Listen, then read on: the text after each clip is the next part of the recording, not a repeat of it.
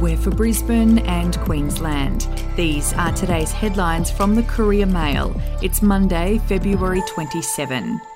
Sick Queenslanders are languishing on ballooning elective surgery lists where the number of patients waiting longer than clinically recommended has doubled in a year, with a shocking 3 in 5 heart patients not seen on time. The state's peak body representing doctors is warning that the problem will likely get worse before it gets better, while some patients have grown so desperate they're now resorting to paying for their own surgeries through the private system. COVID-19 wreaked havoc on surgery wait lists across the country, with hospitals left struggling to deal with the high caseload.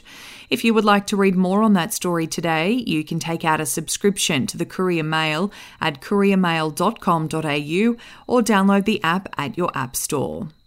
Police have demanded parents have tough conversations with their children about carrying knives, as new figures reveal a 21% increase in young people being caught with them. Detective Superintendent Brendan Smith said children needed to be warned knives were not cool and it was a millimetre either way between life and death when people used them. He said there were 11 knife-related murders in Queensland in the last financial year.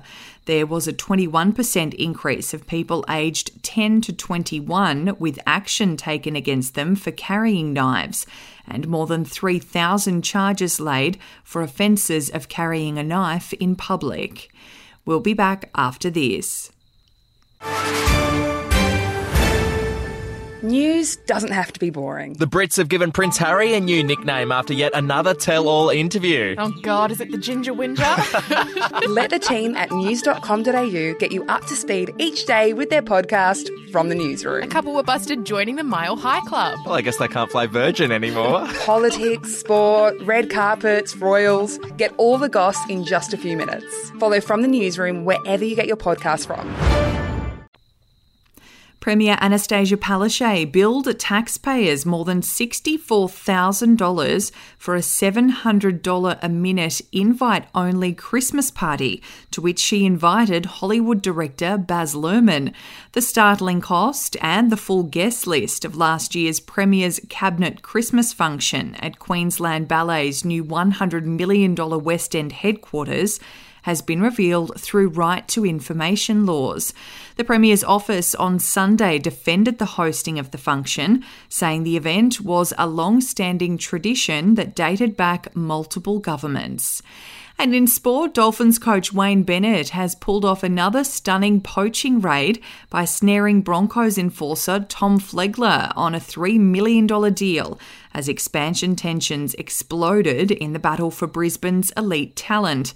After a 25-year monopoly, the Broncos are under siege like never before after losing Flegler and Herbie Farnworth to the Dolphins in a disastrous 48 hours for Queensland's flagship NRL club.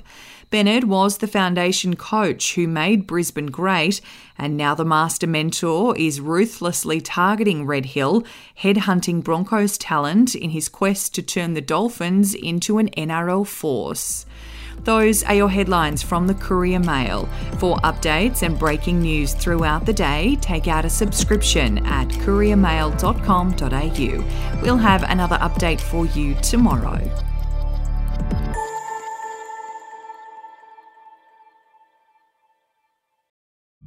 The podcast Faith on Trial looks into Hillsong, both in Australia and the US, and takes both the listener and hosts on unexpected twists and turns in the story of Brian Houston and the Singing Preachers. There are 2 incidents involving Pastor Brian. The Australian journalists uncovered a litany of alleged criminal behaviour in the megachurch. Financial gifts were being given to the leaders of the church. Listen to Faith on Trial Hillsong ad-free on Crimex Plus on Apple Podcasts today or wherever you get your podcasts.